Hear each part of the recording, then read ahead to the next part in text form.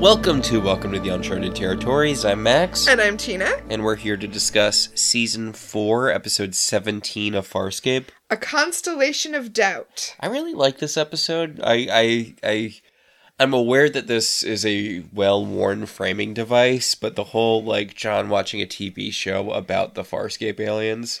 That's so funny that you said it's a well-worn device, because I was actually thinking about how if this show was made now instead of then, there would be none of the stuff that happens on the ship. All we would see would be the show that John's watching. Yes.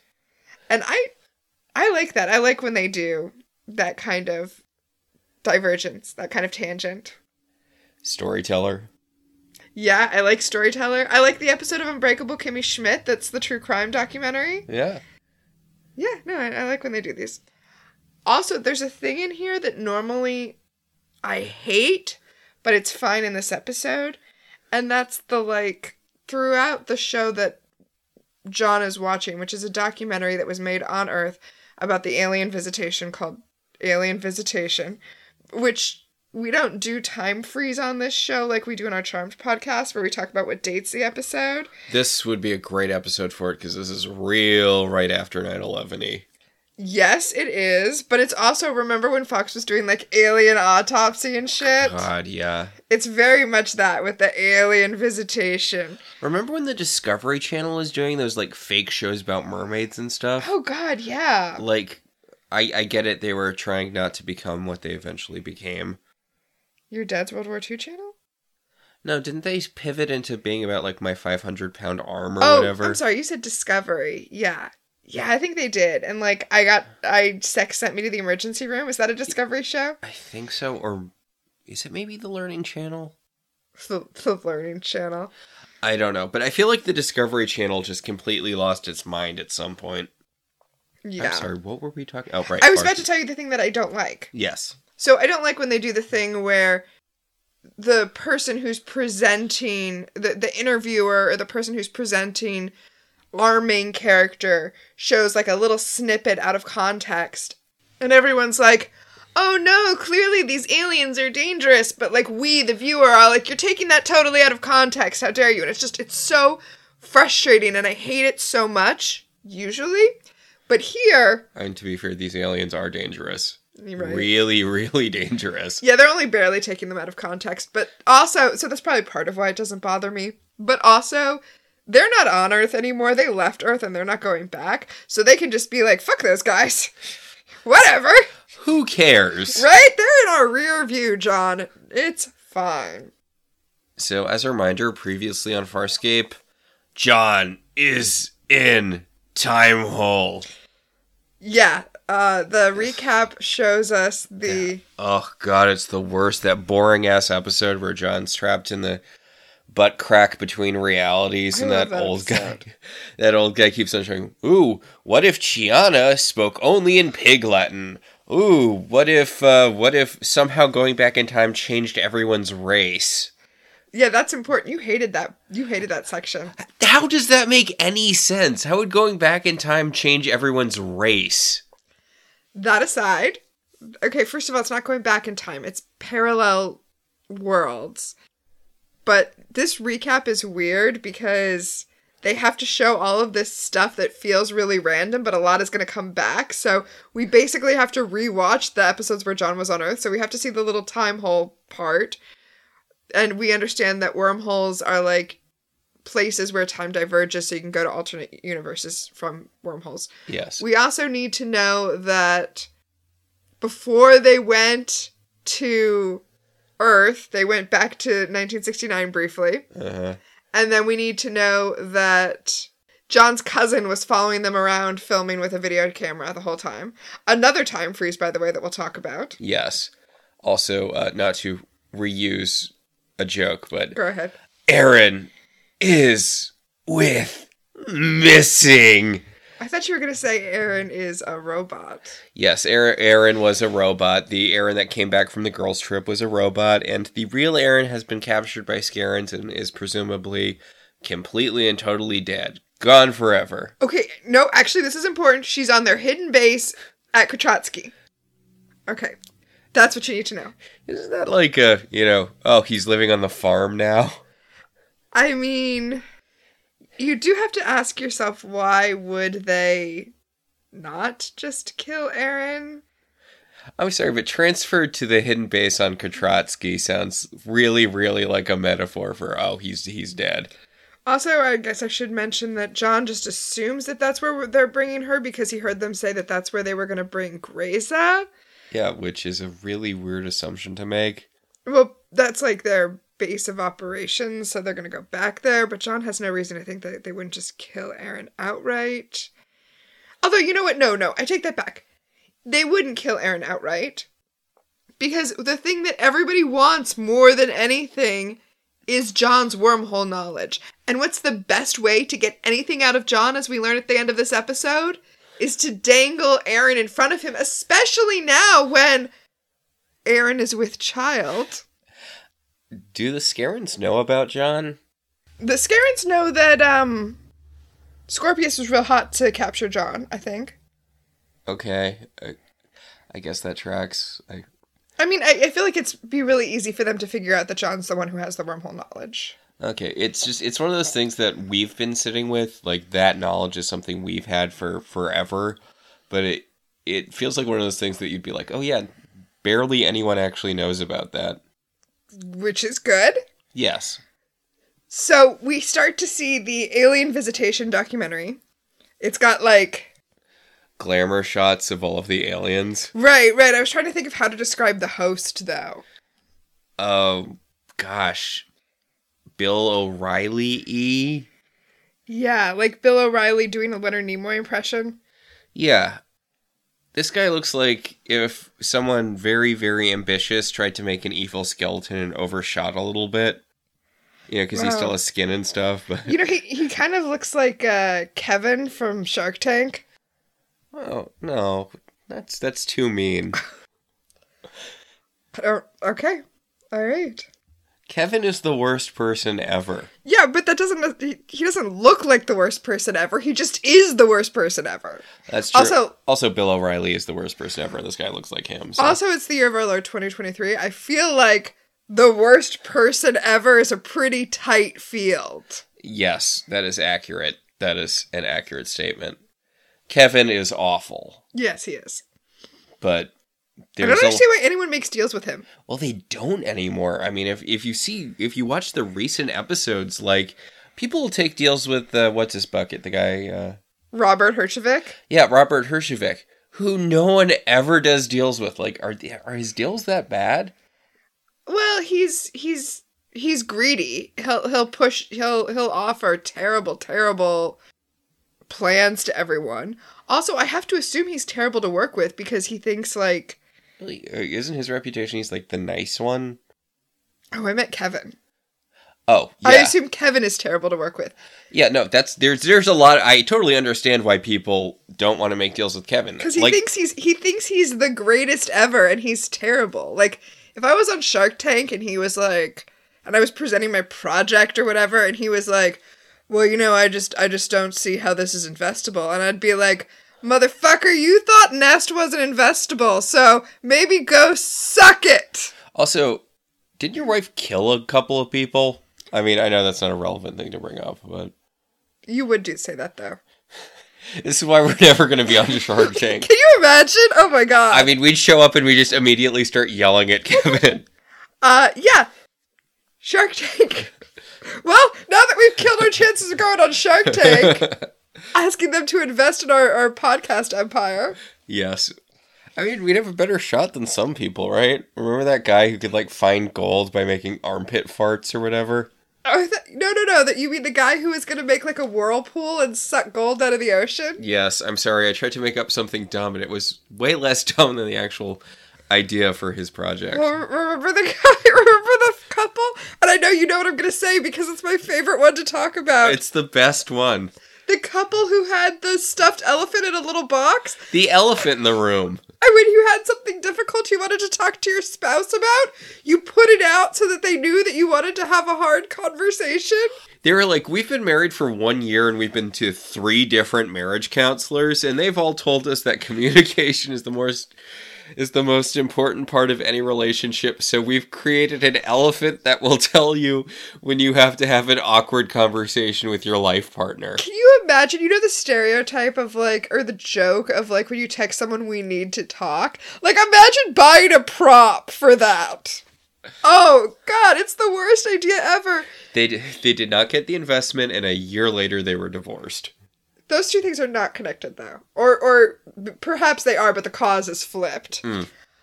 But, okay, I can't get over it, because not only is it a terrible idea in general to, like, have some weird signal that you put out that you need to talk, thus creating anxiety in your partner instead of just having the conversation, just having the conversation.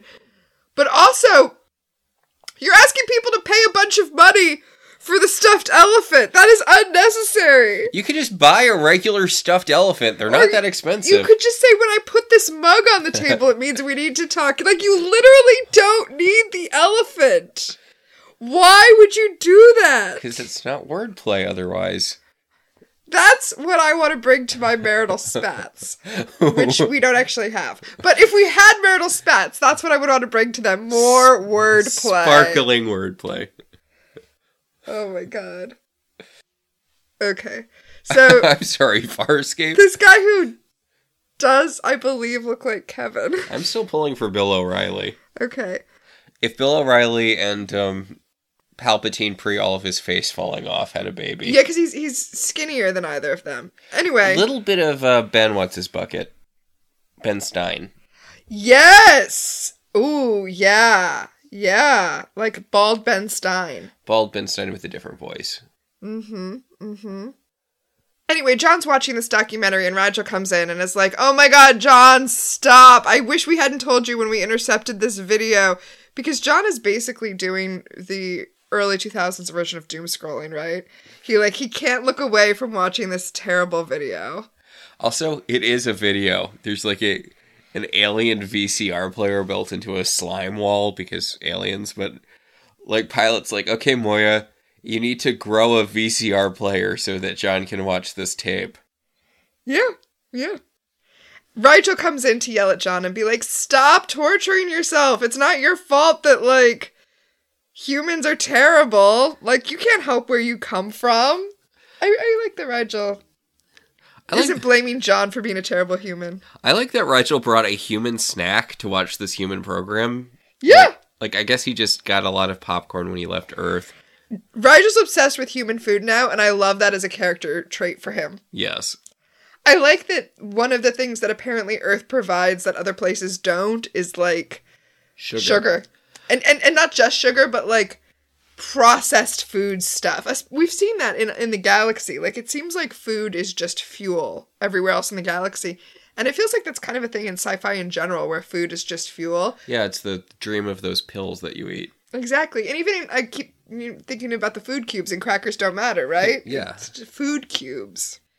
So John goes up to the bridge to harass Sikozu, who is calling various Scarens on her CB radio to try to figure out where Katratsky is, and she's having no luck. This is respectively a 90 and a 70s ass high-tech thing. The fact that the technology that she's using is CB radio is just... I mean, that's not what they call it, but that's essentially what she's doing, yeah. And that John essentially had a VCR player. Like, it's weird seeing futuristic versions of old tech. Yeah. I like it, though, because it's not the kind of thing we normally see, I don't feel like. Well, it just reminds me of that, I think it's a Simpsons bit, where they're talking about how much phone technology has advanced, and back in the days you used to need operators, but these days they just use computers for that, and then they hard cut to a bunch of female robots who are just gossiping while flipping the old-timey switchboards. Nice. Like, I don't know. Yeah. Old tech and new tech. I gotcha.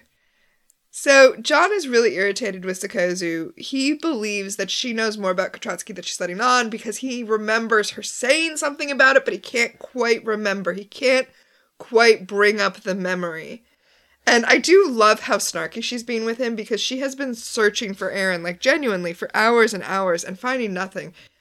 And John is being really unreasonable about it. It's understandable because Eren is missing, but he's being so unreasonable, and he's like, why haven't you found her yet? And Sikozu's like, well, this might shock you, John, but people don't usually run around putting out maps to their secret bases.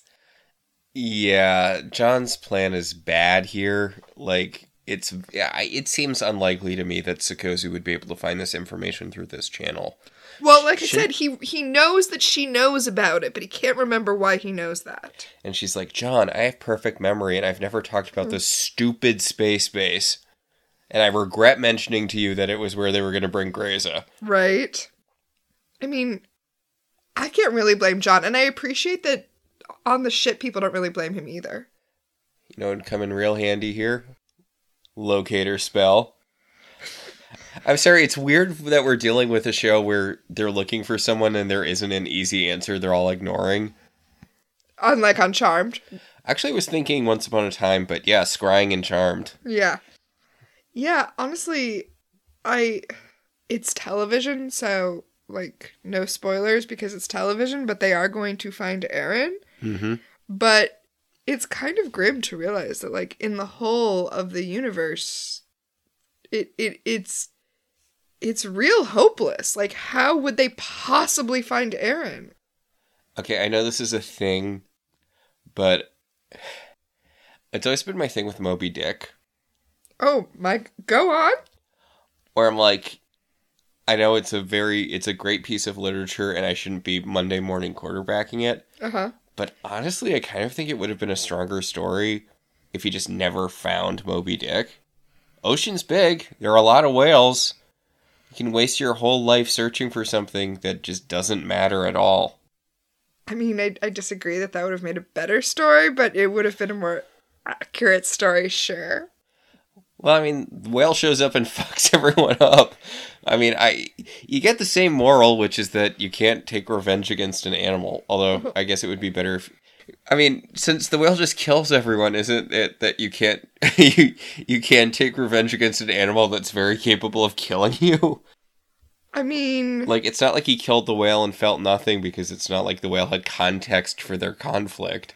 Well, his own revenge consumed him, right? It's like the whale is secondary to his monomania. Anyway, speaking of, like, maniacal revenge that consumes you, let's talk about the Peacekeepers. All right. Way to bring it back. Thank you. I know it was actually kind of a stretch, but... Also, Moby Dick, super gay for about the first, I'm going to say 30 pages, and then it's just not anymore. I mean, my favorite sarcastic review of Moby Dick that I remember from high school was... And understand this is sarcasm. Moby Dick, too much action, not enough minutia about the whaling business. Yeah. When I finished Moby Dick, I had to read it senior year of high school. When I finished it, I felt like I was qualified to serve on a whaling vessel. I was like, I could harvest and debone a sperm whale right now. Okay, see, I couldn't. I read it for the first time a couple years ago. Uh-huh. And honest to God, it was just white noise through like 2/3 of that book. Yeah. Every time he started talking about, ropes and crap, I was just like, One of my favorite things is that this is a book written in a time before we're talking about, like, widespread, like, filming, right? Yeah. People hadn't seen pictures of whales. There are super long chapters just describing what a whale is. Like, yeah, because it's really you're used to, because you see pictures of whales since you were a kid, so you have context for them. But like, imagine being someone who never had any context for a whale, seeing a whale for the first time. That would fuck you up. You'd be like, oh, holy shit, monsters are real. Yeah. Yeah. Like all those people who found dinosaur bones in their backyards in like the 1300s. Is that a thing that happened? It had to have, right? Sure. So, John's watching the video. Eren is being interviewed, and the person who's interviewing her is basically trying to get her to say that they're going to come attack Earth. He's like, okay, but the Peacekeepers are fascists, right? And she's like, yeah, we're space fascists, but I'm not a Peacekeeper anymore, so I'm not a space fascist anymore. And he's like, so... what's to keep them from just destroying Earth? And she's like, because you're like a piddly little backwater planet. Nobody cares about you. He's like, but you look like humans. How do we know there aren't humans or peacekeepers disguised as humans everywhere? And she's like, I can't express enough how little strategic value you have to us. Seriously, like, this is not exactly good, I don't know, stage business from Aaron. I feel like she didn't really get much media coaching before going on this show. Uh-huh. But I do love, because, yeah, he's like, oh, how do we know you haven't, infiltrated us and you're not undercover in our society? And Aaron's like, we would have no need to take your society. Like, we wouldn't need to infiltrate you. We could take you by force so easily. But, like, why? You're a dirt ball in the middle of nowhere space. You have no value to anyone. That's why you're safe. I do like that Erin, I mean, you said she didn't get media coaching. This feels like an error on her part, but it's not. It's just the truth. She's like, you keep pressing me because you want me to tell you that, like, Earth is safe, but Earth isn't safe. We could totally wipe you out in, like, a second. I don't know what to tell you, man. It's statistically unlikely that something bad will happen to you. Which is a collection of my comics that you can buy never, because I don't know if it's ever actually going to happen. Oh, yeah. So John's cousin comes out. Billy. Bobby, every teen. And it's so funny because the host is interviewing him, since most of the footage that they have of the aliens is from him. And he's like, isn't it remarkable that we just happen to have a kid in the right place at the right time with a camcorder? Time freeze. I mean, not. We're using all of our Charmed One powers in this episode of Farscape. Can you imagine how much, like, I mean, there would have been just so many TikToks and Facebook Reels of all of these people. Like, okay, there's a webcomic I used to like in middle school that I revisited recentishly. Mm-hmm. And part of the lore of the world in the webcomic is that magic is real. But it only likes to be, and it's kind of sentient, and it only likes to be used by a few people. Uh-huh. And every time enough people find out about it, magic resets. Mm-hmm. So, like, only a few people know about it, and they have to. Sure. And it's talking to one of the main characters of the comic about, okay, well, we're going to reset soon, and the main character's like, no, don't do that. It's like, well, I only like being known by a few people, and the main character's like, that's not a plausible thing anymore. Everyone has cell phones now. Yeah. Like, one person literally anywhere learns how to pop fireballs, half the world will see that, and a lot of them will think it's fake, but enough of them won't. Like, you need to change the way that you interact with being perceived by people, because at this point... Is that what happens in the comic? Yeah, magic decides not to reset. It's like, okay, we're going to accept this as an inevitability and try to change things around that. That's cool. It's an interesting concept. The comic is kind of... I'm not going to say it's the same because I feel like I'm being a little mean to it, but it's really, really interested in how systems of magic work. Which is not originally it was just about, these people having adventures and some of them have magic powers. Mm-hmm. And eventually it just sort of became about the minutia of how magic works. Like, someone has figured out how to make magic wands, and then there's like 17 different pages of them being like, if I shift my mask like this, I can make my hair longer. And if I shift the hue of my body, I can change the hue of my hair. Or I can transfer that mask somewhere else. Or I can transfer that hue somewhere else.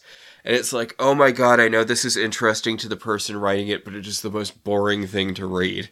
You really have to walk that fine line between explaining enough that it feels plausible and we can all move on, and just spending too much time on it. Like, looking at you, midichlorians. What? I'm sorry, it's just... Right before the webcomic made the turn into that, uh-huh. There's a whole comic that is talking about midichlorians. When there's a character who's literally complaining about the midichlorians because he's like, you're doing an explanation for something everyone accepted at face value. Nobody wants this. And I'm like, you saw this coming. Like, you have a character complaining about the thing that you then proceeded to do, because it's a joke about explaining how, like, gag part of the comic early on was actually a magic thing. Uh-huh. And, you know, the character complaining about the midichlorians is a thing for, okay, look, I know that this was just a running gag that women hit men with hammers when they said, like, sexist things. And you just accept it at face value because it's a trope. Right. But they're like, no, it is a magical thing and we're going to explain it. That's kind of funny, actually. Yeah, like, I like the webcomic and I mean, it's funny that they, like... Yeah.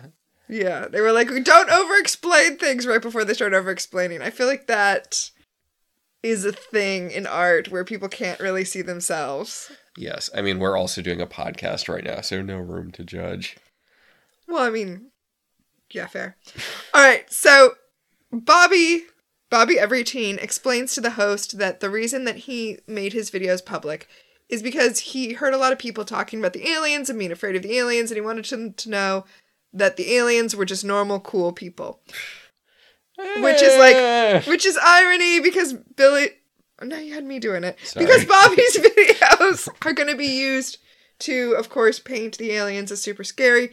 And then we get one of my favorite Dargo moments ever. Dargo's talking to Bobby and he says, you know, I've watched a lot of your movies. And you always have, like, evil aliens and victorious earthlings. And it's just ridiculous. That's not the way it works. And Bobby says, so aliens aren't evil? And Dargo says, no. Y'all aren't going to be victorious. Like... I do enjoy that. Be scarier, Dargo. I do enjoy that Moya's crew has literally zero chill. Like, I get it. They've all been through a lot.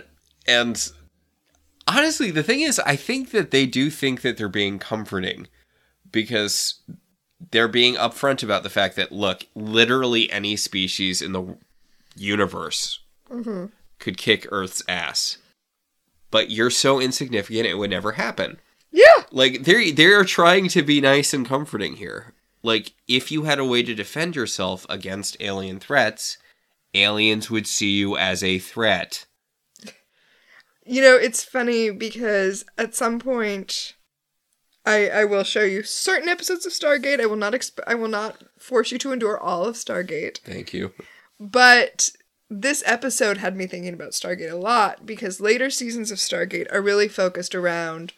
All right, now that the Goa'uld know that we're here and that we're, you know, aware of what's going on and we have our own Stargate, we have to figure out how to defend ourselves. And a lot of the later seasons of Stargate focus on, okay, we are a pre-Starflight society dealing with ancient aliens who are wanting to enslave us. Yeah, Max is doing the aliens guy meme, but it literally is, because in Stargate, you know, the aliens, like, they fly in pyramid ships and shit. Yeah.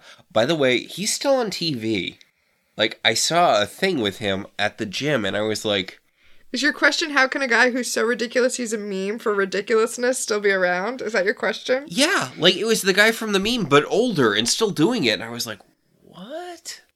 Yeah. Like, I mean, I get it, he had a whole career doing this, but... Aliens! But yeah, Stargate, right? Like, they have to figure out how to defend themselves. That's the point that Earth is at right now, although, of course, good luck y'all, because they don't have Daniel Jackson in this universe. That means nothing to you. He's blonde glasses guy, right? That is correct, yes. Played by James Spader in the movie, but not in the TV show. That is correct, yes. And there's that running gag where they've got the guy, but his name is spelled differently in the TV show than in the movie. That's the Kurt Russell character. That's O'Neill. Yeah, O'Neill. That's MacGyver. Yeah. In the TV show. Richard Dean Anderson plays him in the TV show. Richard Dean Anderson is also MacGyver. Yes. I'm telling them. They might not know. Was he something else? No, I guess those were the two big things. Or he's MacGyver and Stargate not good enough for you? Yeah, I guess that's it. Again, there's a classic Simpsons bit where they got him to guest, and he's at a comic convention, and comic book guy's like, of all of the Star franchises, Gate, Trek, Wars, yours is in my top 3. What's funny is when I show you Stargate, I'm mostly going to be showing you Val Valderan, who doesn't really show up until Claudia Black and Ben Browder go on to Stargate, and Ben Browder replaced O'Neill. Yeah, so you're actually not going to see any MacGyver, probably. What if we watched the cartoon Stargate Atlantis? Stargate Atlantis isn't the cartoon. Stargate, the cartoon one. I don't think he's in that either. I haven't actually watched the cartoon, although I do actually like Stargate Atlantis. It is beyond me that premise got multiple spin-offs. It also has Stargate Universe, which is where they're on the ship. The living ship? No, it's not a living ship. Although I feel like I gave you... Well, I do want to show you some of the Val stuff, but... Wait, so it's like inverse DS9, which is the one... It is! It's reverse DS9! In Trying to Defend Earth, they have some alien ships. So, no, I'm going to show you the Val Maldoran stuff, so that'll be fun. But I also showed you the only really important moment that you need to see in Stargate, which is when Val is... doing the humanity test. No, that's great. That's a great one. No, when she's pitching TV shows to the producer and she pitches him Farscape and he's like, I have no idea what you're talking about. And tying it all back together, she's on Stargate, and at this point Ben Browder's on Stargate, but Daniel Jackson is in the John Crichton role, and Ben Browder is in the Stark role, much like in this episode where they flip everyone around. Okay, also, is Stark coming back? Because I'm starting to feel like he's not. Yeah, he's coming back. Okay, we are rapidly running out of time for Stark to come back. Yeah, I know, right? Like, I know he was in that video game episode, kind of, but... He was 100% in that video game episode. That wasn't really him. It was him. It was just like Saw, though. Where, like, most of the movies take place after he died and it's just recordings he set up. Yes. I'm sorry, if he had that much money to set all of this stuff up, why couldn't he get his cancer treated? I thought you were going to say, why didn't he just, like, pay people's medical bills? Oh. Or that, because his whole thing was revenge for the insurance company not covering him. Yeah, but he had enough money to set up, like, dozens of death traps. I feel like if you had that much money, then why not just buy up people's medical debt? Yeah. Although, okay, so I'm having to be transparent here and say I haven't actually watched the Saw movies. I've just read the summaries about them on Wikipedia. Isn't that one girl from the first movie? Wait, she's not in the first movie. She's in the second movie. Isn't that one girl, like, actually running everything? Okay, actually, she is briefly in the first movie. She's interviewed as the only person who survived one of Jigsaw's traps. We find out that she actually became his apprentice in the second movie when she's trapped in the murder house that he built. Uh-huh. And she's she helps guide everyone through, except not really, because, you know. Well, I'm just saying, I think maybe it's her sweat equity that's getting all this done and not necessarily him funding it. Yeah, I think she dies in the third one, but he had, like, 2 other apprentices. And it's like, I'm sorry, you've got a lot of people on payroll, too, for... Or what have you. No. This is a for exposure job. Yes. So, one of the things I like about this episode is that there are a bunch of talking heads in the documentary. Mm-hmm. And they have varying levels of excitement about aliens being on Earth, right? So, we see the first talking head, and it's an anthropologist, and he's like, oh my gosh, there are aliens! Aliens! Which is awesome, but also he recognizes that, it's probably going to mean the destruction of Earth. And we have, like, a psychiatrist, and we have John's sister, and we find out that Bobby? Yeah, Bobby, uh-huh. Bobby isn't John's sister who was introduced's kid, but, like, a second sister, I guess. Okay, like, I didn't even realize this. I repeated the line he said back to you, like, 3 times before I realized that you were telling me that he was referring to John's sister as his aunt, which means whose child is he? Yeah. I'm not even going to worry about that because whatever. John has another sister that they just or brother. I guess maybe she could be, like, married to someone. I'm literally not even sweating it. Yeah, I know. Who cares? I'm just saying it would be really fun. It would be really funny if they dropped another sister on John after they were like, oh yeah, and John has a sister.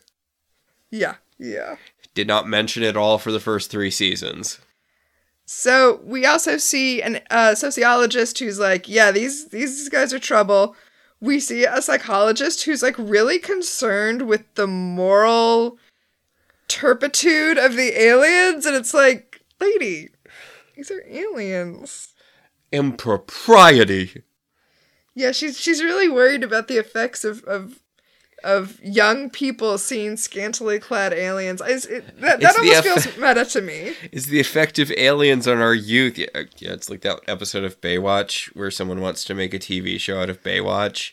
And they're all mad because he wants to make it all sexy, and they're like, Baywatch isn't about sex, it's about saving people and Stephanie getting hit by a pole. I was actually thinking it's meta the way... God, yeah. I was actually thinking it's meta... She had skin cancer. How is that how they kill her? I mean, I know they wanted it to be a swerve, but she gets cured of cancer, and then she gets smushed the next episode by a mast falling off a ship. Yes, that is what happens.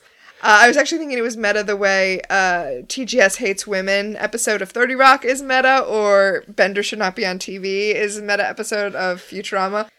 Anyway, speaking of, like, terrible children things, Dargo has taken, in the videos, Dargo has taken Bobby onto Lolan and is showing him, like, video of Dargo blowing up ships in Lolan, and it's like...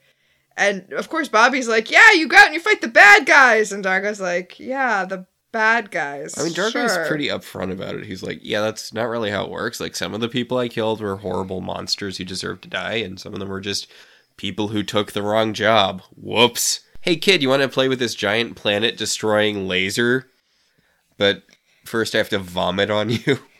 Well, I knew you were going to bring up the vomit, because we don't...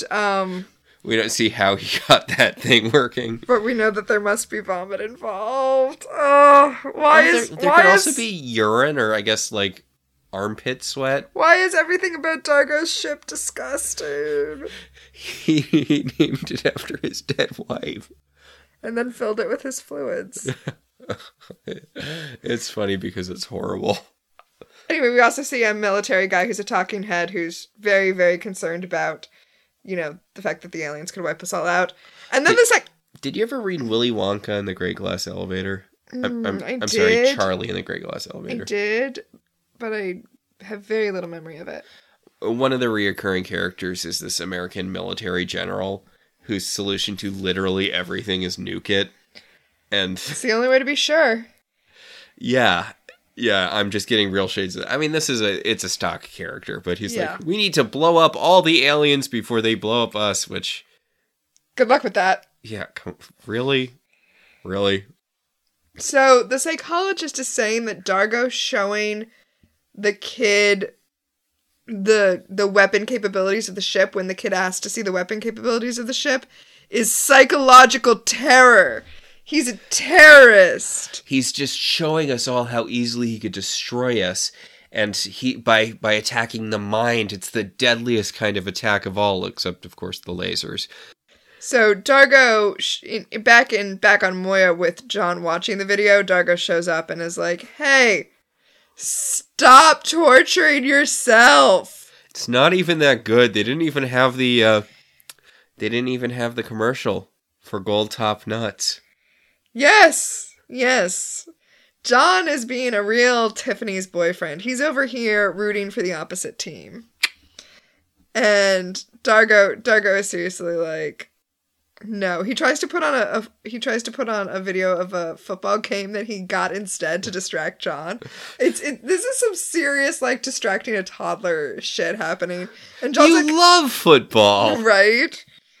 John's like, I've already seen this game and it's not a good game. And then he starts going off about Kotrotsky again. And Dargo's like, look, we all know what you know. No one knows anything more. And John's like, no, someone knows something more. It's on the edge of my brain and it's bothering me and I can't quite get there. Dargo's like, look, dude, my section of the show is almost over. My section of the episode is almost over. So I'm going to head out. But before I do, I just want you to know, Erin is front credited. We're going to find her in like an episode or two. Right. It is kind of, it is, again, like I said, horrifying to think about how actually impossible it would be to find Erin. And... yeah, I mean, it's not a good story. But the truth of the matter is, like, a lot of revenge stories should probably just end with a person never finding the other person or animal or alien again. Yeah, but I mean, those aren't the stories we tell. I mean, you could. Honestly, if you want to tell a story about what a waste of time revenge is, which is what a lot of revenge stories are about. Right, of course. There are relatively few revenge is awesome stories, but they do exist. Yes. So the next section of the documentary that John is watching is basically about how John clearly has PTSD and is not dealing with it. Yeah, I'd say that you shouldn't really diagnose someone from a few seconds of video a teenager shot, but that psychiatrist is pretty on the money about John. Well, I mean, we know that because we know what's up with John. There is actually like a thing, there's like an ethical thing that psychologists are not supposed to diagnose people from watching documentaries and shit. But she's on TV, so we can assume that she's already been disbarred or whatever the equivalent of that is for psychologists who get on TV. Yeah. Because it seems or maybe she's a Dr. Oz-style psychologist and doesn't actually have any credentials. Okay. Doctor? Really? Yeah. No, I was quoting, is that 30 Rock? I don't know. It feels like a 30 Rock joke, but we need to get going on this episode. I know. Yeah, so, the psychologist is like, yeah, clearly John has suffered PTSD. Clearly he's been under stress every single moment he's been in space, which is true. I mean, we know that. It's true. Yes. So, back... That is a true fact about John Crichton. He has not had fun in space. Mm-mm. Other than when he was with Aaron, who is missing. And back on the bridge, Chiana is yelling at Sikozu to find the base. And Sikozu's like, what is wrong with all of you? That's not how any of this works. And Chiana's like, what if I sexy yell at you? What if I push my boobs into your boobs and push you up against a wall boobwardly? And Sikozu's like, I don't have any more information than I had before. And also, this is a terrible way of finding information out. Shouldn't we be, like, looking for scaring criminals who escaped or whatever? I mean, she doesn't say that, but that's true. That's what they should be doing. Yeah. Anyway, she tells Chiana, why don't you look for a while? And she storms off. Then we go back to the documentary, and now we're dealing with Naranti, who says she's making rat poison, but she jokes that she's making poison to give to the rats so that the rats can poison humans and they can be on an even playing ground. Naranti's great. I honestly, like, I love Naranti. Naranti is one of my favorite characters in the show. And I love how no one really knows how to handle her because, like, all of the TV people are like, okay, this woman is insane. This woman is a spiritual genius. This woman is, like, an evil mastermind trying to undermine, the psychology of America or whatever. Uh-huh. Like, they're really all over the map on her. Everyone has a very different opinion of what she's doing, which I just think is interesting. Well, I mean, Naranti showed up on Earth and basically was walking around like a witch. And people were like, magic's not real. And she's like, okay, but I'm also an alien. They talk about how apparently when she was back on Earth, she went to Brazil and was like meeting with people and she cured a blind kid. And they're like, we don't know how she did it. And it's like, she's an alien. Yeah. She's an alien. I'm going to say doctor. Like. Yeah. I mean, I guess technically herbalist, but like in function, she's a doctor. And she's got access to plants that can do stuff that plants and other things. Yes. I do also like that she's talking about how, I mean, she's an herbalist. She's an apothecary, right? And how every planet has different plants just waiting for her to, like, come and discover what she can do with them. Yeah, like, she points out, like, the plants on your planet can do amazing things, and I have access to much more than just that. Mm-hmm. And then there's, I think, a really great sequence where she talks to Bobby about what religion is. Like, what is religion? And he says, it's being good. And she says, well, that's hypocritical because that's not how you actually behave.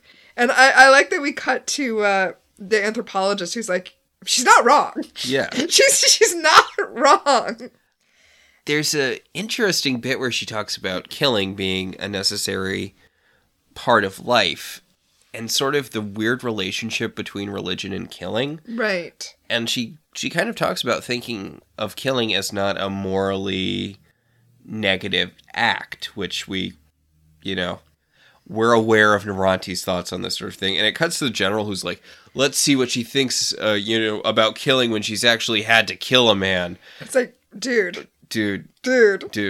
Also, don't you think she's a hostile alien threat? Like, why do you think Naranti has not killed someone? The way she's talking about it makes it pretty clear that Naranti has killed people. Yes. We also get, like, when she's talking about religion, we get a criminal psychologist doing a talking head about how she's psychotic because Bobby's trying to talk to her, like, just trying to explain religion to her, and she's twisting all of his words. And it's like, my friend... Have you never had an argument with anyone about literally anything? I was going to say, have you never talked to a college freshman? Oh. This is... I mean, I enjoy what Naranti's talking about, but it is, like... Come on. It is somebody who's just had their first, like, world religions class. Oh, yeah. This is super a conversation you have as a college freshman. Yeah. So then we get a weird thing where we go back to Erin's interview, and she's telling the interviewer that essentially aliens are just like you. They have families and marriage and children, and it's like, no, the fuck you don't. Yeah, your society literally, like, your dad got killed because he had emotions for your mom, and your possible baby daddy, but let's be real, it's going to be John. Like, that guy that you were into got killed because you two were having a relationship. Also, I guess, because he was, like, rebelling against the Peacekeepers. Because he was trying to keep Moira from getting pregnant. Yeah. And then you betrayed him. Yes. But, like, then the interviewer's like, so, could you mate with a human man? And I'm like, oh, right, this is what TV interviews were like in the early 2000s. Well, I feel like it's kind of still that. Like, you get a woman being interviewed, and it's all about, like... Okay, but who are you going to produce children with? Who are you going to mash genitals with? Are they still doing... I mean, I don't watch a ton of interviews because... I guess I don't either. Yeah, maybe they're not like that anymore. But, like, it was a thing when Barbara Walters died where people were posting clips of her interview with Britney Spears, who was, like, 19. Uh-huh. And she was grilling her about her virginity. And I'm like... Yeah, not appropriate, not okay. Yeah, like... Why do you think this is, A, something anyone needs to hear? Like, I get that sex is a big part of her image, but, like, it's a really uncomfortable interview to watch, especially when, with all the context of what we know about Britney Spears now. Yeah. But Erin tells him, she's like, well, I guess we won't know if I can procreate with an Earthling until I do, if I do. And then... Was this guy vetted? Because this really doesn't seem like a line of questioning that would be good to... I don't know. I feel like this... I mean, I feel like it's accurate to TV of the time, but... Yeah. So, clearly what the show is implying, though, is that Erin and John are an item. Yes. And we actually get a talking head from John's sister, who's like... Yeah, I don't think she's pregnant with John's baby. I know everybody's got this rumor that she's pregnant with John's baby, but I don't think she's pregnant with John's baby. And then we have, like, spy camera footage that Bobby took of Liv talking to John and being like, okay, she's obviously into you. You're obviously into her. Why are the two of you fucking around? Just get together already. And oh my God, I love this line. John says Erin has a word for what we are. And it's yesterday. God, John. I love that. I know it's a little much. It's a little speaking about things a college freshman would say. I don't care. I love it. Oh my God, it's so sad because they do love each other, but whatever. Liv is all like, but when she looks at you, her eyes soften. She clearly still loves you, and when you look at her, your lips get all soft. Which, okay. He's like, oh, her eyes soften? She has a tell? What, do I have a tell? And she's like, yeah, your tell is that you're a goddamn horny cartoon wolf. who I guess was inexplicably dating that neighbor lady or whatever, but... Kim. Yeah. Hey, Kim's not getting any interviews here. No, she's not. So, Chiana is now talking to John. Sort of. She's mostly just watching John watch the video because she's Like, oh, right. He's in love with Aaron and Aaron's missing. This is a mess. Yeah, we get a little bit of the, like, Aaron Christmas shots. And yeah, this is very, very shades of the missing wife video. Because we're doing Aaron at Christmas time. This is the missing wife video. Like, that television always has. Honestly, Bobby was kind of a nothing character in the episode he was in, but I'm really enjoying him in this episode. He asks, he's like, wow, so like all of these presents are for Uncle John? And she's like, yes, they are. And he's like, did you get anything for me? And she's like, yes, but it was too big to fit in the house. And he's like, oh, cool. I honestly like how really upfront Bobby is in all of his stuff. There's a very, very awkward conversation with Chiana later where she's asking him about sex, and he's being way more frank and honest than you would expect a teenage boy to be, especially around someone he's very clearly attracted to. Yeah. So there's also a scene here where we see him talking to Aaron about. It's funny because I said like bullshit, right? Where she's saying that she. Can you tell what TV show we've been watching? Right, we've been watching Poker Face. But where Aaron was like, yeah, we're just like you. But when she's talking to Bobby, she tells him the truth. She explains how she was born, right? That she was raised to not have any connections to family, to not have, like, that's not a thing that was part of her upbringing. And he says, did you want that? And she says, like, once she knew what it was, yeah, she did. It's a great moment. Yeah. Oh. Also, Chiana tells John, she's like, you know, you could go back to Earth. And he's like, not without Aaron. I'm not doing shit without Aaron. And honestly, probably not with Aaron. Like, I was on Earth for like 3 months and I wanted to eat my own face. Also, like, he was on Earth for 3 months and this is the video they made. Like, don't go back to Earth. Yeah, it's not going to go well. Earth is just your stupid high school ex. Don't even waste your time with Earth. This guy's doing so much fear-mongering, the host of this show. Yeah. Which, I get it, 9/11 just happened. This was, you know, the style at the time. Yeah. To do a Simpsons quote about a horrifying, world-changing event that, you know, really, really... yeah, I can't get into it, but yeah, this is very of the era, though, this sort of fear-mongering. But I appreciate that Farscape was kind of aware of how much... Farscape is aware to an extent that I don't give a lot of things from this time period credit for being aware. Yeah, the show is really willing to engage with the fact that after a unifying event, people almost immediately look for someone to turn on. Yeah. Which is very much a 9/11 thing. Yes. We were very united as a country for like... a day? I was going to say a couple weeks, but even that was tinged with a lot of xenophobia, and that ended up resulting in a lot of people committing hate crimes based on nothing. I mean, I guess hate crimes are never really based on anything, but like, and it's always weak when sci-fi tries to use alien races as a stand-in for actual minorities. Especially because, as this episode establishes, legitimately people have a lot to be afraid of from aliens. And that's usually where this sort of metaphor breaks down because, like, yes, it is bad when the government tries to keep track of any one group of people. But, like, with mutants, it's a bad thing in universe, but also you hit puberty and your sneezes suddenly blow up everything around. Like, there's a legitimate reason why the government would want to keep track of mutants.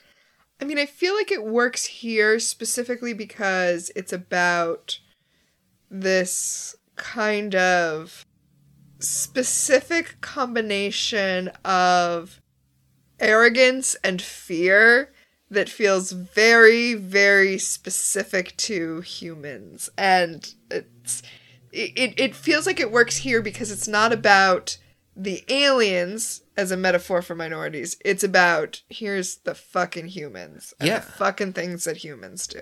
Yeah, the reason this episode works so well, where other things that use the, other mutant metaphors, perhaps. Yeah, other mutant metaphors don't land, is because it's really not about the oppressed people, in this case, aliens. Like, it's not about them, it's about the people who are being hostile towards them. And you know what? That goes back to why I was saying this episode works for me, right? when in X-Men a mutant is taken out of context and, you know, Earth is passing legislation against them, it's frustrating and it's hard to watch. Here, they're all gone, right? When they're taken out of context and Earthlings are fearful and violent, it's like, fucking Earth, we're just not going back there. Although, as they point out later in the episode, just the aliens' appearance on Earth led to a spike in hate crimes. Mm-hmm. Because something unfamiliar causes everyone to draw together, and then they immediately attack the, you know... Suck it, Ozymandias. Is it too obscure a reference? No, right? People know Watchmen. Oh, yeah, well... people know Watchmen. Okay, just checking. Also, I mean... I know it's implied that people are going to find out about it anyway because of Rorschach's journal. Mm-hmm. But, like, you're right. It's not like that event would have, like, people would have drawn together for maybe a couple of weeks and then they would have turned on each other. Yeah, it was a terrible plan from the world's smartest man. He did it 35 minutes ago. I do like that part. Yeah. What was the deal with his tiger? I remember that he had one. I read it because it's a very important piece of comics historia or whatever, but, I mean... I can appreciate how well written it is. I can appreciate why it is as well regarded as it was. I'm probably not going to read it again. Oh, really? Yeah. Okay. It wasn't to my taste. Okay. Like, you can appreciate something as being objectively good, but not really like it or feel the urge to revisit it. No, I 100% agree with that sentiment. I'm just surprised Watchmen is that for you. Yeah. So... one of the talking heads is talking about Dargo's physiology, and his Chiron credits him as a xenobiologist. When did he get that degree? Because... I bet it was a joke degree at first, and now he's the only person that news organizations can contact about this sort of thing. Started out as a joke, but now it's real! But they talk about the tongue, which I like. I like how they're talking about the tongue. Yeah. I mean... if you knew about Dargo's tongue, why would you ever stop talking about it? I guess to the program's vague credit, they kind of point out how, like, the same thing we've been talking about. They're like, people were accepting of the aliens at first, but as time went on, and we found out the government was concealing things about them to us. Uh-huh. And then they play this clip that it was apparently withheld by the government. Okay, so this is one of Bobby's tapes. Dargo specifically tells him to stop taping, but he keeps taping. He's like... I'm going to turn it off. See, that's the off light. And then he places it on the floor. Yeah, he begs Dargo to show him the tongue lash because he wants to know what it feels like. And Dargo's like, okay. He confirms that it won't kill him first. He's like, this won't kill me, right? And Dargo's like, no, even a puny, tiny, half-formed human like you will. Well, we learned what I don't think we've known before, which is that the tongue specifically releases just enough venom to knock the subject unconscious for their biology. Like, it's a smart tongue. Yeah.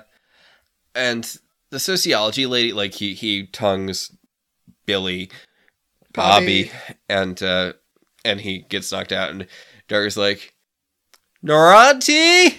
Yeah, and then the psychiatrist comes on. And she's like, this was a clear act of aggression against a child. And they cut back to the monk guy who they've been cutting to for the spiritual stuff. Yeah, there's a Buddhist monk who's been talking as well. I like the Buddhist monk because he's like, hey, it's a learning experience. Every experience is a learning experience. And it's like, well, I mean, is the learning experience here when someone tells you that their tongue does something, it probably does that thing?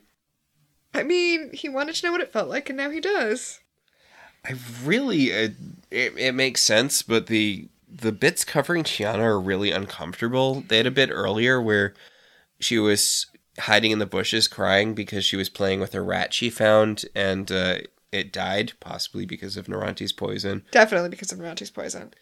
But it's this really vulnerable moment with Chiana where she's just really upset because she was playing with the rat and she was like, I don't understand why he's dead. I didn't do anything that should kill him. And they have this whole thing about how she, like, has this child's view of the world, but also she's clearly a sexual creature. And I'm like, Well, the way that the video is set up, we know that's not how Chiana is. That's not Chiana. Yeah. But the way the video is set up, the alien visitors must either be monstrous threats or naive children. That's kind of why no one knows what to do with Aaron. That's why Aaron is so scary to them, because Aaron just looks like a hot human woman. She's not naive at all. Like, she calls out the interviewer on what he's doing, and she's not monstrous looking.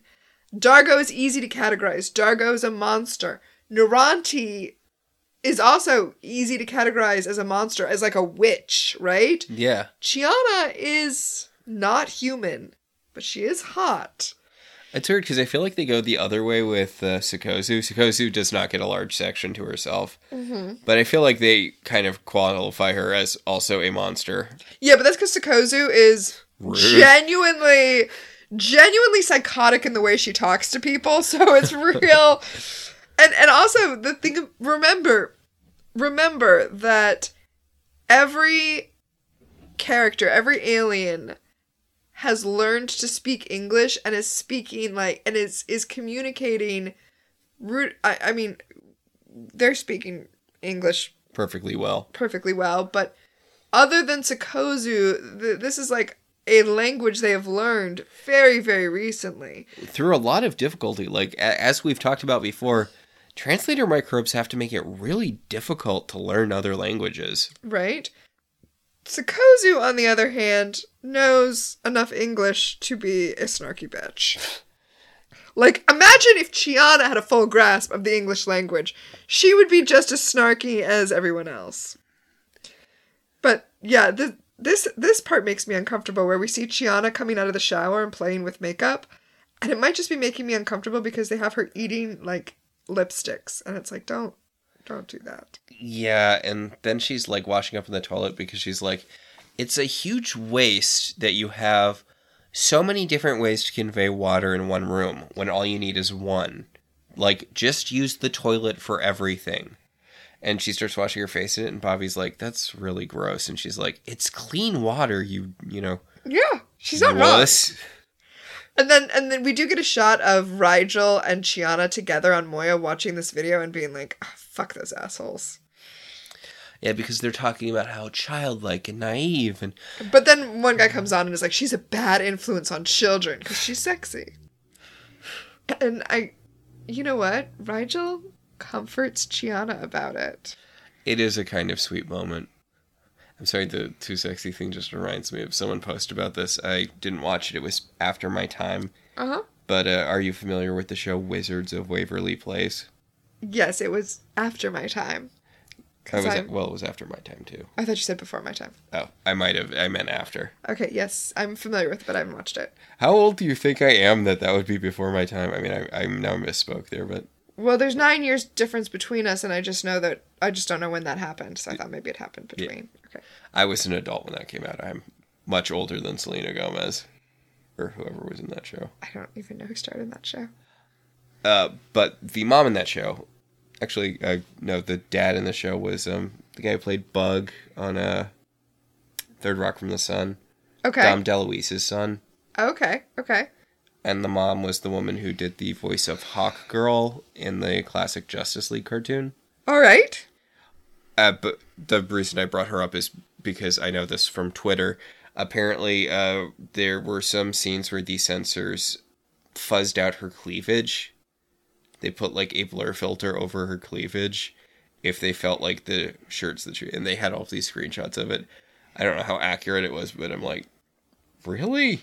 As someone with big boobs, that's so annoying. It's a thing that happens. It's like, you can be wearing the exact same outfit as another person with a smaller rack and be told that what you're wearing is inappropriate. And it's like, no, what you think is inappropriate is my body. And frankly, it's gross that you find my body inappropriate. And yay. Living in a female body is just awesome. It's awesome. Because of society. Doing a lot of 30 Rock references this episode. Yeah.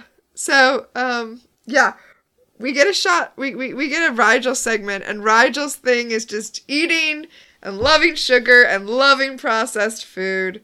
I do like that one of the people who are one of the talking heads is like, it's really easy to forget because everyone sees this guy as like a giant cartoon, but he has like a whole planet's full of slaves. Like, he talked about the fact that he is literally the emperor of a species that has conquered hundreds of thousands of planets and owns billions of slaves. See, I thought you were going to talk about the sociologist who sees Rygel talking about how amazing processed food is, and is like, you know, none of us want to admit it, but he understands us. He gets it. And I do like this. I think it came up earlier, but the bit where he's talking about how amazing processed food is to John, and John's like, so is it like a drug to you? And he's like, oh yeah, it's super a drug to me. Like, he's very upfront about the fact that sugar does exist on his planet, but it is recreational / I guess used for executions if you eat too much of it. And he's like, you know what? I'm rolling the die. Oh, also, speaking of time freezes, we also learned that Rygel has been calling phone sex hotlines. Wow, yeah. Which is weird because he's not a body breeder. Not a body breeder. We need to let that go. Yeah. It was one line in season 1, and I think it's been very clear from now. Remember the episode where he kept having sex with the female Hynerian? I do. Who's just like the female gremlin from Gremlins 2. Meaning that it was just another Rygel puppet that they'd put a wig on?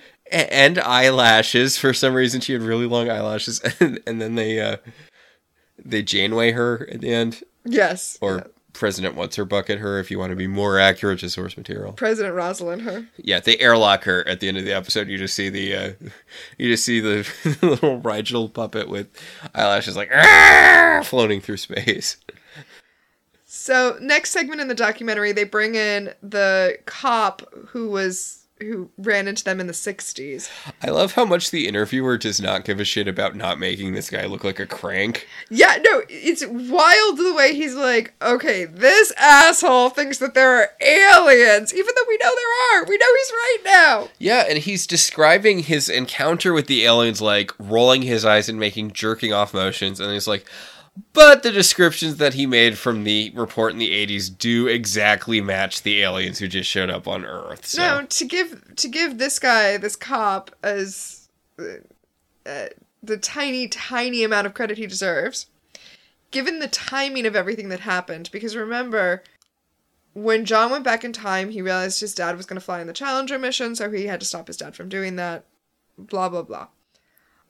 So from this cop's point of view, it really is suspicious, and he thinks that the aliens blew up the Challenger shuttle to set our space program back.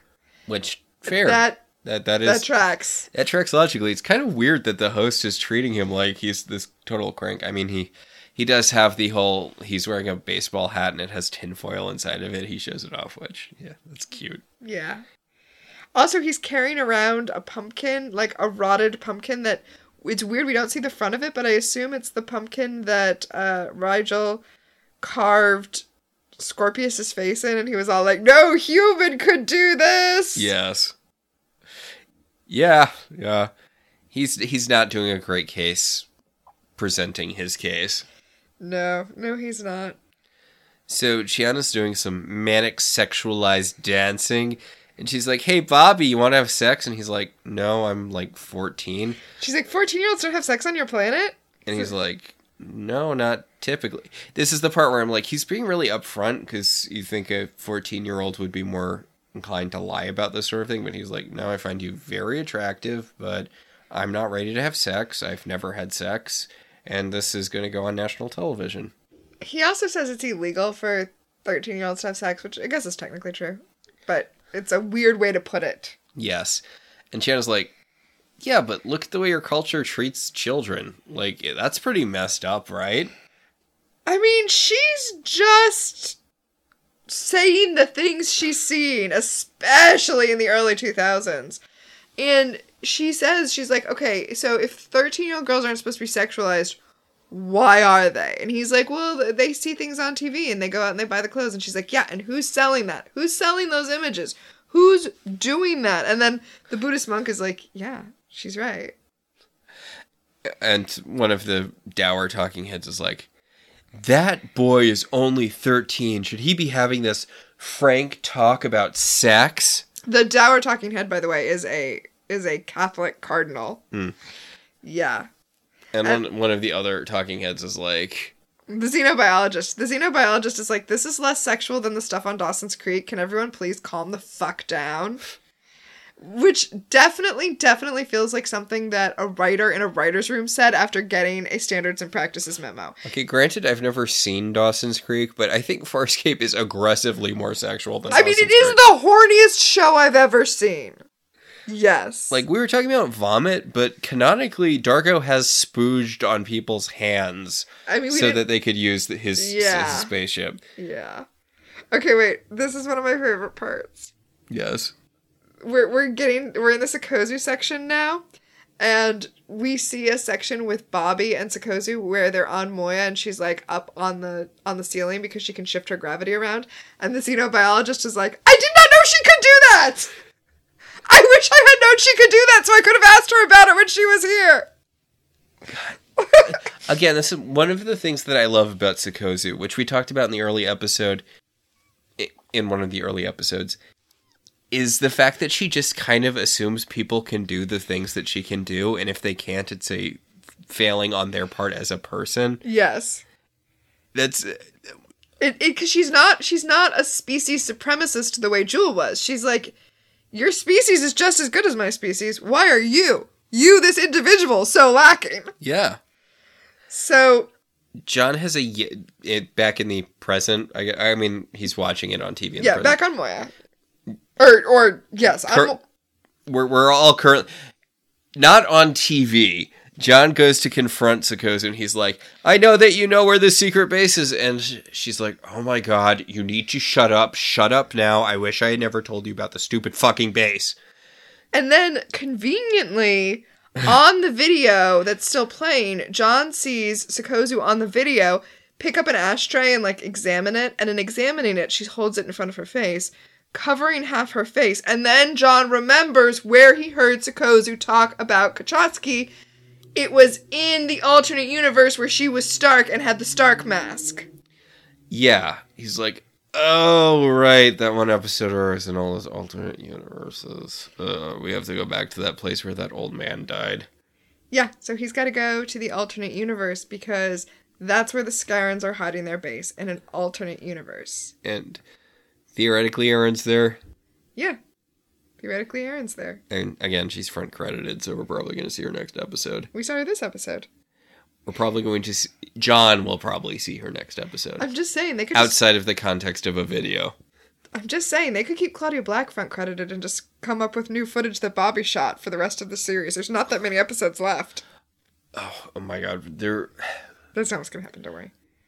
Way back when, I had a friend who read an article in, like, the National Enquirer or something that said that Rachel was going to die in childbirth in Friends, but Jennifer Aniston would say friend credited as a, like, spiritual role who would appear to other characters in their dreams to help guide them. And I'm like, they're not going to do that. And my friend was like, it was in a newspaper. And I was like, that's not a real newspaper. I don't even know what to do with that piece of information you've just given me.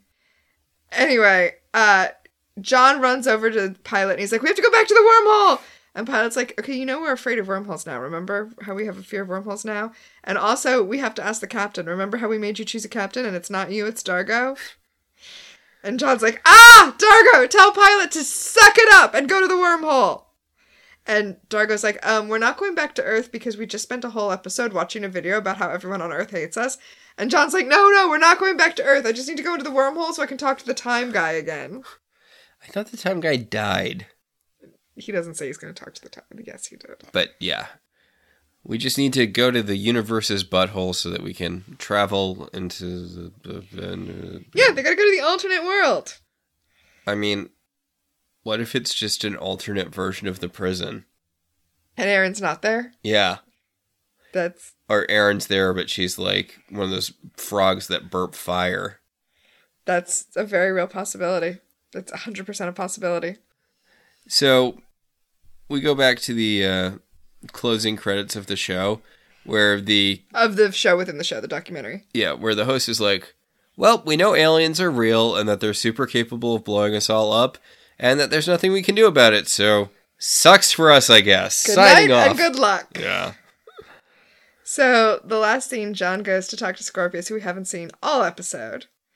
And it's too bad we didn't get his interview segments. Scorpius didn't go down to Earth. No, I know. Yeah, I know. For obvious reasons. Yeah, can you... This alien visitation video would have been very different if they'd gotten a load of Scorpius. And... They must have kept him out of Bobby's range, too, right? Yeah, they did. Don't go in that room, Bobby. Yes.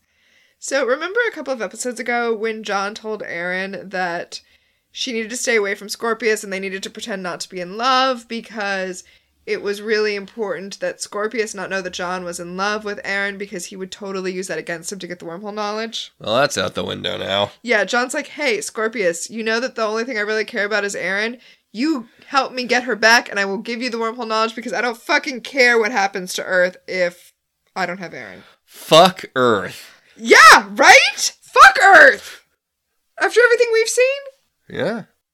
So yeah, John is gonna give up the universe for Aaron. He's gonna give Scorpius the wormhole knowledge, the thing that he has been so afraid of doing.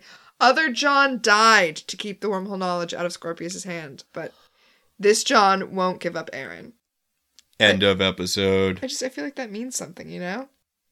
Like the sacrifices that they are and are not willing to make. Like John, well, because remember... To be fair, this John has had experiences that Scar John didn't have. Well, we've established that John and Scar John are basically the same person still, because remember, when he's watching the video, they're still, like, doing the rock, paper, scissors thing. Yeah. But what this means to me is that John is willing to give up his own life to protect the wormhole knowledge, but not Aaron. Mm. Which I think tracks pretty well. Oh, yeah, definitely. So, yeah, that's it for this episode. I really like this episode. I feel like that could have gone either way, but it went the good way. I agree. I think it was not as annoying. Like, I generally like episodes like this, but I feel like there's a real danger of it being annoying, especially when you're dealing with just willful ignorance, right? Like a bunch of people on Earth who don't understand the aliens that we've been living with for 4 years. Yeah. So. And they're not wrong. They are legitimate threats. This is going to throw a wrench into our segments, though, because... Like John, we are in a distant part of the universe. What world building worked for you this episode? Honestly, I kind of like that they have a CB radio network in space, apparently. I am liking thinking about scaring truckers right now. Like, it's such an old school thing, but it's also something I totally believe could exist in space. Yeah, that's a good point. Like John, we are surrounded by strange alien creatures. What creature design worked for you this episode? There was nothing new. I enjoyed remembering the female Rigel puppet flying through space. So just thinking about a puppet design from another episode that was just the laziest thing imaginable. It was just Rigel with eyelashes and long hair. Sure, why not? Like John, we are looking upward at the wonders we have seen. What emotionally resonated with you this episode? You know that Aaron moment? Wait, which one? There were a few, and they were all amazing. Oh God, I'm trying to put my finger on it exactly. I think it was with Bobby. Where he's like, "What did you get for me?" No. Where she's talking about how she grew up in the Creation. He's like, well, did you want a family? And she's like, as soon as I knew what one was. Yes, that. I couldn't bring the words to mind, but that moment was what got me the most. The fact that she admits, like, look, as soon as I found out that this was a thing that could happen, like, that you could have these connections, I wanted them. That was a very powerful moment. Honestly, this whole episode emotionally resonates with me because just this whole episode, just Ben Browder generally is a little hammy. Just my word. just a touch hammy. I can't believe you would. I can't believe you would say that about Ben Browder. But his pain in this episode is so real, and like literally every member of Moya, like his family now, coming to him to try to help him deal with this pain that he's feeling. Like I feel it. Also, it's a very little thing, but I really like the dynamic Dargo has with Bobby. Mm-hmm. Yeah. Like, we can tell that he does enjoy being around kids. Also, I feel like there's a real desire to kind of protect Bobby, but in Dargo's experience, that means telling him the truth about things. So he's just being very upfront with him. It's a very big brother thing where it's like, look, our parents, in this case the U.S. government, is going to lie to you about the dangers you're facing. I'm going to tell you the truth because it's the only way to be prepared. But also... there's not really anything you can do to prepare.